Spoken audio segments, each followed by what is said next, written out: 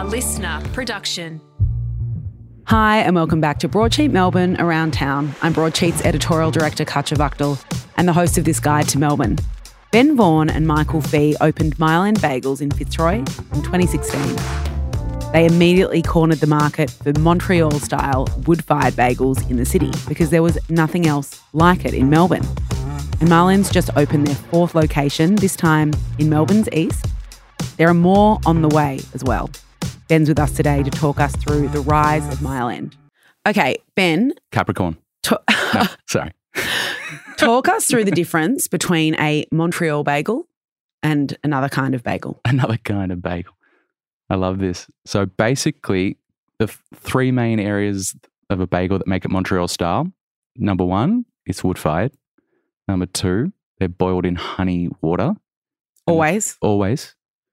That's how you get the golden colour, the sweet little exterior, and also more seeds sticking to the outside. So you get that higher seed coverage and crunch. Is that the third part of it, the seed crunch? No, okay. No. The third part is the dough itself. Okay. So unlike other bagels that use more of a salt-based recipe and a slow ferment over 24 to 48 hours, we use high malt, high sugar, no salt, and we basically just chuck the yeast on like 200 kilometers an hour and it races in 45 minutes to be ready. Wow, okay. And we bake it fresh. So there's no slow ferment. Now, in those three elements, so most bagels wouldn't be wood-fired, they'd be boiled? I think any genuine bagel's boiled. Right. That's kind of how you protect the shape and also get the denseness because when you boil the dough, you kill the gluten. So therefore, it doesn't puff up like a loaf of bread. It stays contracted. Okay. And then you get more dough per gram in your bagel density. And you get that fluffiness inside. Right. So that's key. Okay. How did you fall in love with the Montreal bagel? Because, of course, they're not common in Melbourne or Australia. Yeah. So take us overseas. Oh, my God. It's such a long story, but basically I started my first business when I was studying at uni. A crepe cart. A crepe cart. Yeah. It's still there today if anyone wants to get a Nutella crepe, but I don't own it anymore. So I was thinking about what to do next. And I wanted to do something a bit bigger, something with more potential to reach people all around Melbourne, not just the university community, which is a bit of a bubble. And I started thinking sandwiches, how do I make it unique? And then also, eventually, I think we should say as well, like what year? This was 2014-ish, right? Yeah, I would say it was about 2013, 2014. Like we are in a sandwich bagel, right? Boom right now. Yeah. But we weren't 10 or 11 years ago. We weren't. And I was thinking, what do I eat every day? What's a daily sort of occurrence for most people? And it's like lunch is an area that hasn't really been explored much. We were very much in the brunch phase back then. That was like the hottest thing to do. Yeah. And then I remembered the first time I went to New York and how much I loved my first bagel experience. Snowing New York City around New Year's time. It was magical. And I was like, damn, bagels are something that haven't really been explored much and is the perfect vehicle for a sandwich. It's unique. There were a few people doing it at the time and I wasn't interested in doing it better as like a direct competition. I wanted to bring something new to the market and a new experience. Were you aware of the Montreal bagel before you went over? Like you didn't know that there was this distinction? So I had no idea when I was having this train of thought. I had no idea about Montreal wood-fired bagels. And then through all my research, I was just Googling bagels, bagel ideas, best bagel shops, just the history of bagels. And then down on like page 2 of Google, I found wood-fired bagels Montreal and this little YouTube video. I was like, what the hell? Wood-fired bagels? And Delicious. And as soon as I read that, I was like, it was the fireworks went off in my head. Like, this is it. I'm just thinking wood-fired pizza, how much I love that. Yeah. I was like, hold on, if a wood-fired bagel is kind of like wood-fired pizza and how it's better than like the big franchise chains, maybe that's the same for bagels. Why has no one thought of this? I got to do this. And then I found out where to go to Montreal. And about, I think 2 or 3 months later, booked a trip, went over, tasted it, fell in love with it. And I was like, this is it. This is the magic. Was this just you alone or was this also your co-founder at the time? So my co-founder, Michael Fee, he was one of my first employees at my first business, the crepe shop. And we developed a great relationship. And he ended up being my manager, someone I just trusted. And And we're just having a chat one day at work, and I was like, what are you going to do after this? He's like, I don't know, maybe work somewhere else. I was like, I mean, I'm probably going to start another business. Should we just do it together? Yeah. And it just Really evolved natural. organically from there. So was he with you for that first trip in Montreal? So we went on separate trips Okay. because he had to run the crepe shop that I still owned. Yeah. Yeah. So I went over with my girlfriend at the time and an excuse for a holiday. Yeah. And went to Montreal, tried the 2 famous bagel shops over there. Tell us about those, because for They're those, so good. there are a couple. I mean, the bagel itself is, you can get that in not only in Montreal but throughout the States and kind of North America. Yeah. But tell us about these 2 places that have a iconic connection to the Montreal bagel. So you've got Saint Viateur and Fairmount. Both are just, you walk in, you're like, this is old. They are old school. I'm This is really old lucky I've school. been there. And you have to do both. You when got to go. do both. It's they I are can't think of a slightly comparison. different. They are very different, but both delicious. And it's kind of like one of the things that Montrealers talk about. Yeah. Fairmount versus Saint Viateur. That's true. You have one that you. Yeah, you pick a team. Yes. Yeah. So for me, it's Saint Viateur. Why is that? Oh, it's just the theatre of it all. You walk in and you can literally watch them make the bagel from scratch, chuck them in the water, chuck them in the oven, flip them out of the oven when they're cooked, and literally hand it to you like a minute out of coming out of the oven. It's steaming. Yeah. You eat them warm. You eat them warm. They don't do sandwiches. So the thing that I loved about them, and it's kind of like I don't even know, the triangle, like the 3 things that we wanted to bring together to create Mile End Bagels here in Melbourne was bring the wood-fired bagel, do the sandwich fillings like in New York, and then kind of just with our Melbourne cafe environment. Yeah. And that together was a really exciting package. Which is different. Yeah. And you're right. Yeah. When you go into these places in Montreal, you're not then picking all your fillings. No. You're grabbing a bag of bagels to take home to eat. You're getting some cream cheese and you're kind of doing it yourself. That's right. And obviously your version, the Mile End version, is you get to go, you pick your bagel, you pick your fillings, and you kind of create this thing within the store. So you come back to Melbourne and you open in Fitzroy. That's right. The kind of oven you needed didn't exist here yet. No. So how did you go about bringing that into the country? It's crazy. It's kind of like the Bible. There's the Old Testament and the New Testament. It's sort of like that's sort of like the journey of opening Mile End was. It was like there's the pre-open adventure and then day one opening and like running the business. So just to get this thing open was like crazy. So we eventually tracked down 2 Canadian stonemasons who we flew out. Oh, okay, so they came here. Gave us their shopping list, ordered it all from around the world, had it ready, and they built it within 2 weeks and then flew home. Brick by brick. Oh, that's Fitzroy. incredible. I didn't realize that. I had this crazy. I had this vision of a giant box kind of coming off a ship that you guys went to fetch and drive into the So that was an option. shop. That was an option. There was a replica that they have in North America. Replicas won't do. It won't do. It didn't feel right. It Yeah. just didn't feel right. And also was crazy expensive with freight because this thing weighs like 13 tons. Describe it for people who don't know. Like, does this look like a wood-fired pizza oven? No. So it's a big cube, 3 meters by 3 meters by 3 meters. Yeah. It's probably the biggest wood-fired oven in Australia, if you think about it. Massive. And it's like metal, and there's like, what are you putting It's in like- there to kind of get it firing? So using it daily is simple. Building it was hard. There's like 3 different types of brick. You've got volcanic brick, you've got like immensely compact sandstone, and then you've got like those balsa bricks. I can't think what they're called, those classic cement bricks. And then that's all wrapped and tiled, so you don't even see it. No one even knows what's going on behind that thing. But Michael had a GoPro and we filmed it. And then he lost it when he was moving house, which is really sad because we wanted to share that with everyone. But we got a few snaps of the stages. It's crazy. Do you remember the first bake you did? Yeah. How did that go? Terrible. Actually, the first step before we baked was to season the oven and cure it and heat it up. And we took it too high. We went above 400 degrees and one of the bricks, the very back, cracked. Oh no. We were sitting around, it was like a little campfire. Yeah. And it took like 4 hours. We ordered some dinner and just sat there and let it burn.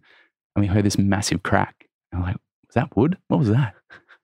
And then we looked around for a bit and then we got the torch in there and we're like, oh my God, that black line. It looked like Harry Potter's lightning on his forehead. Oh, the scar. Yeah.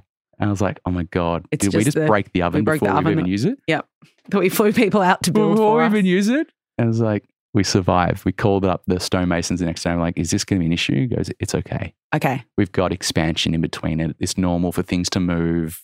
So does that little crack still exist? It's part of yeah. it. Okay, so the Harry Potter crack at It's still Mile End there. is still there. Yeah, still there.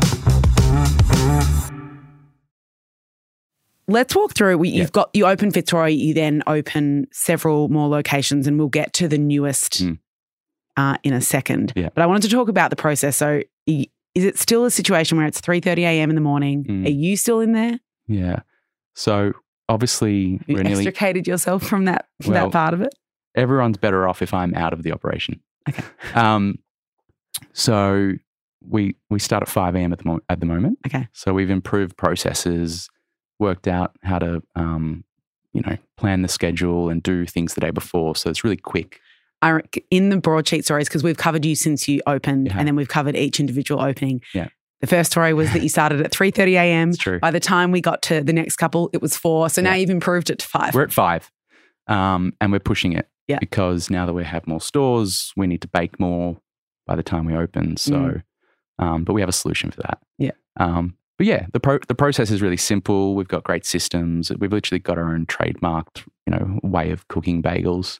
And we've got a great What is that? team. Actually trademarked? Not trademarked, but like we had to work it all out. Yes.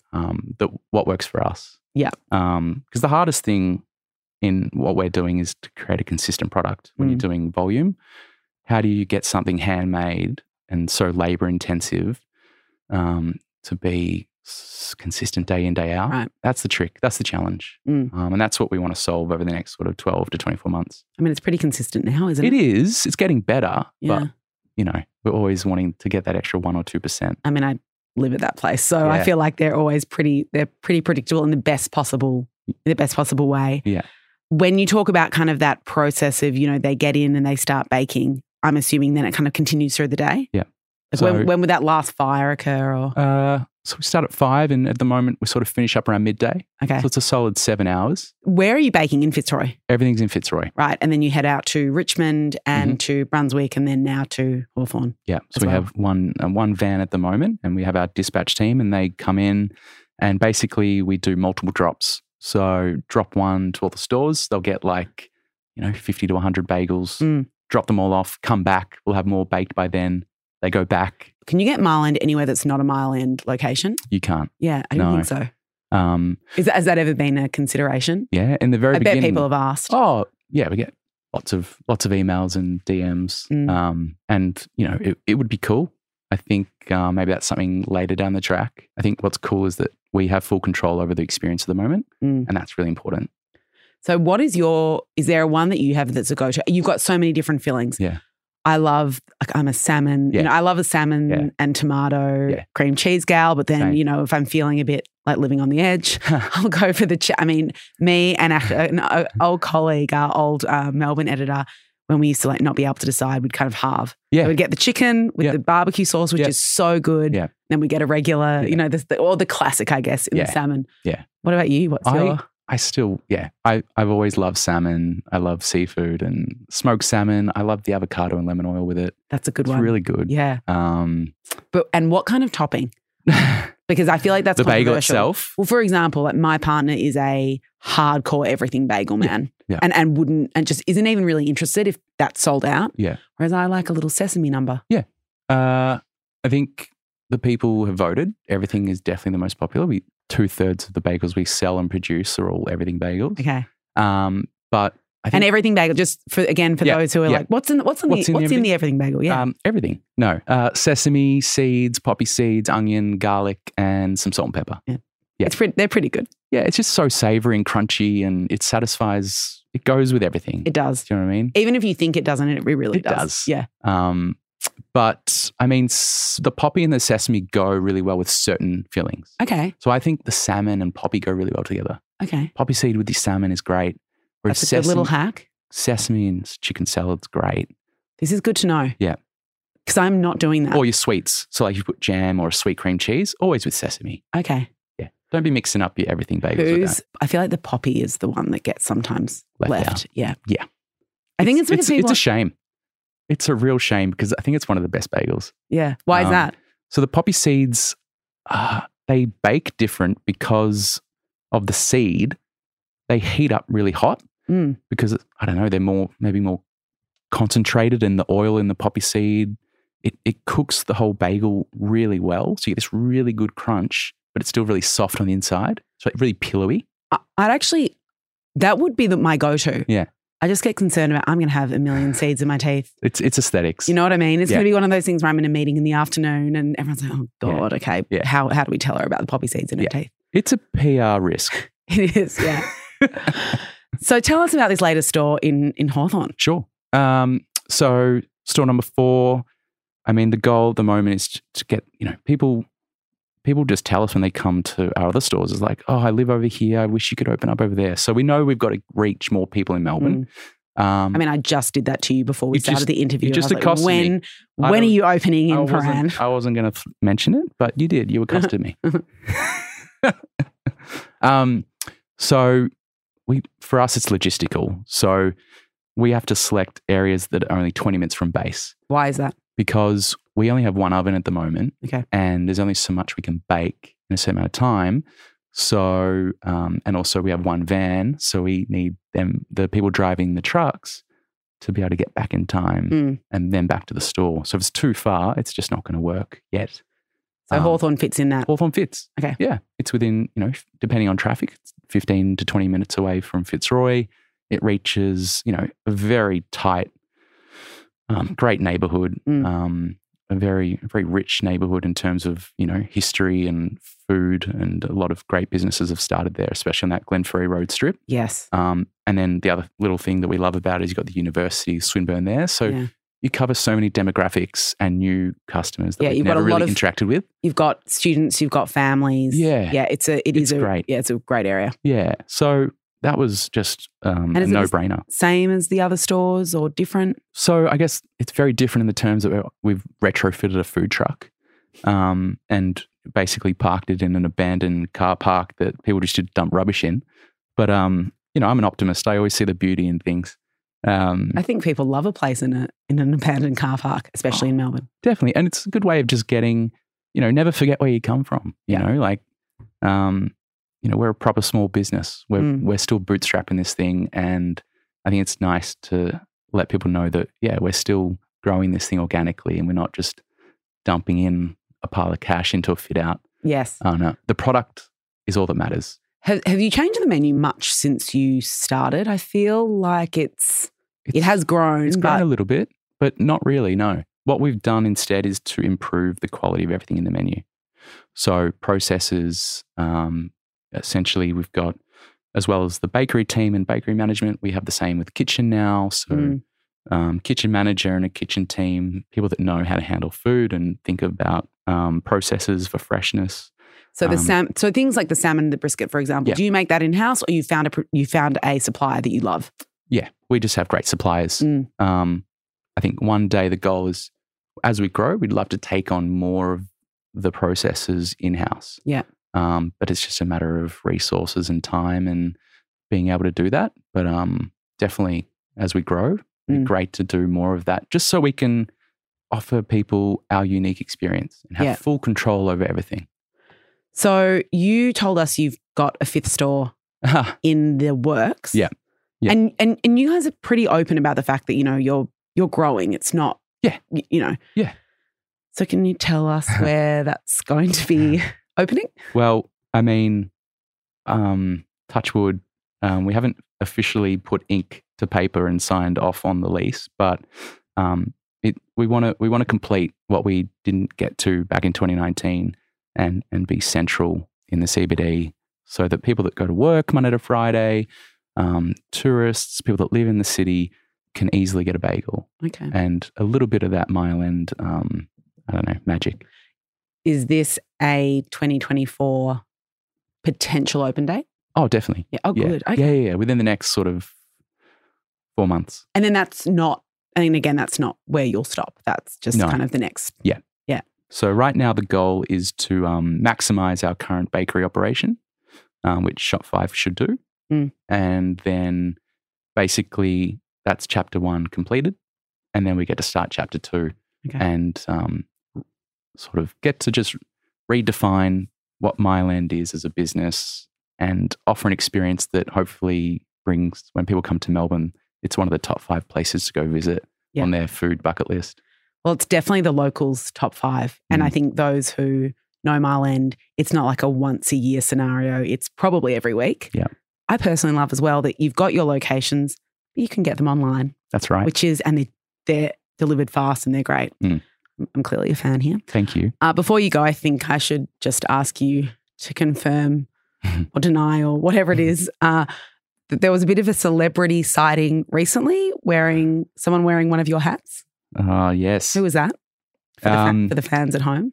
Let's just say they may or may not have won 4 ARIA awards last night.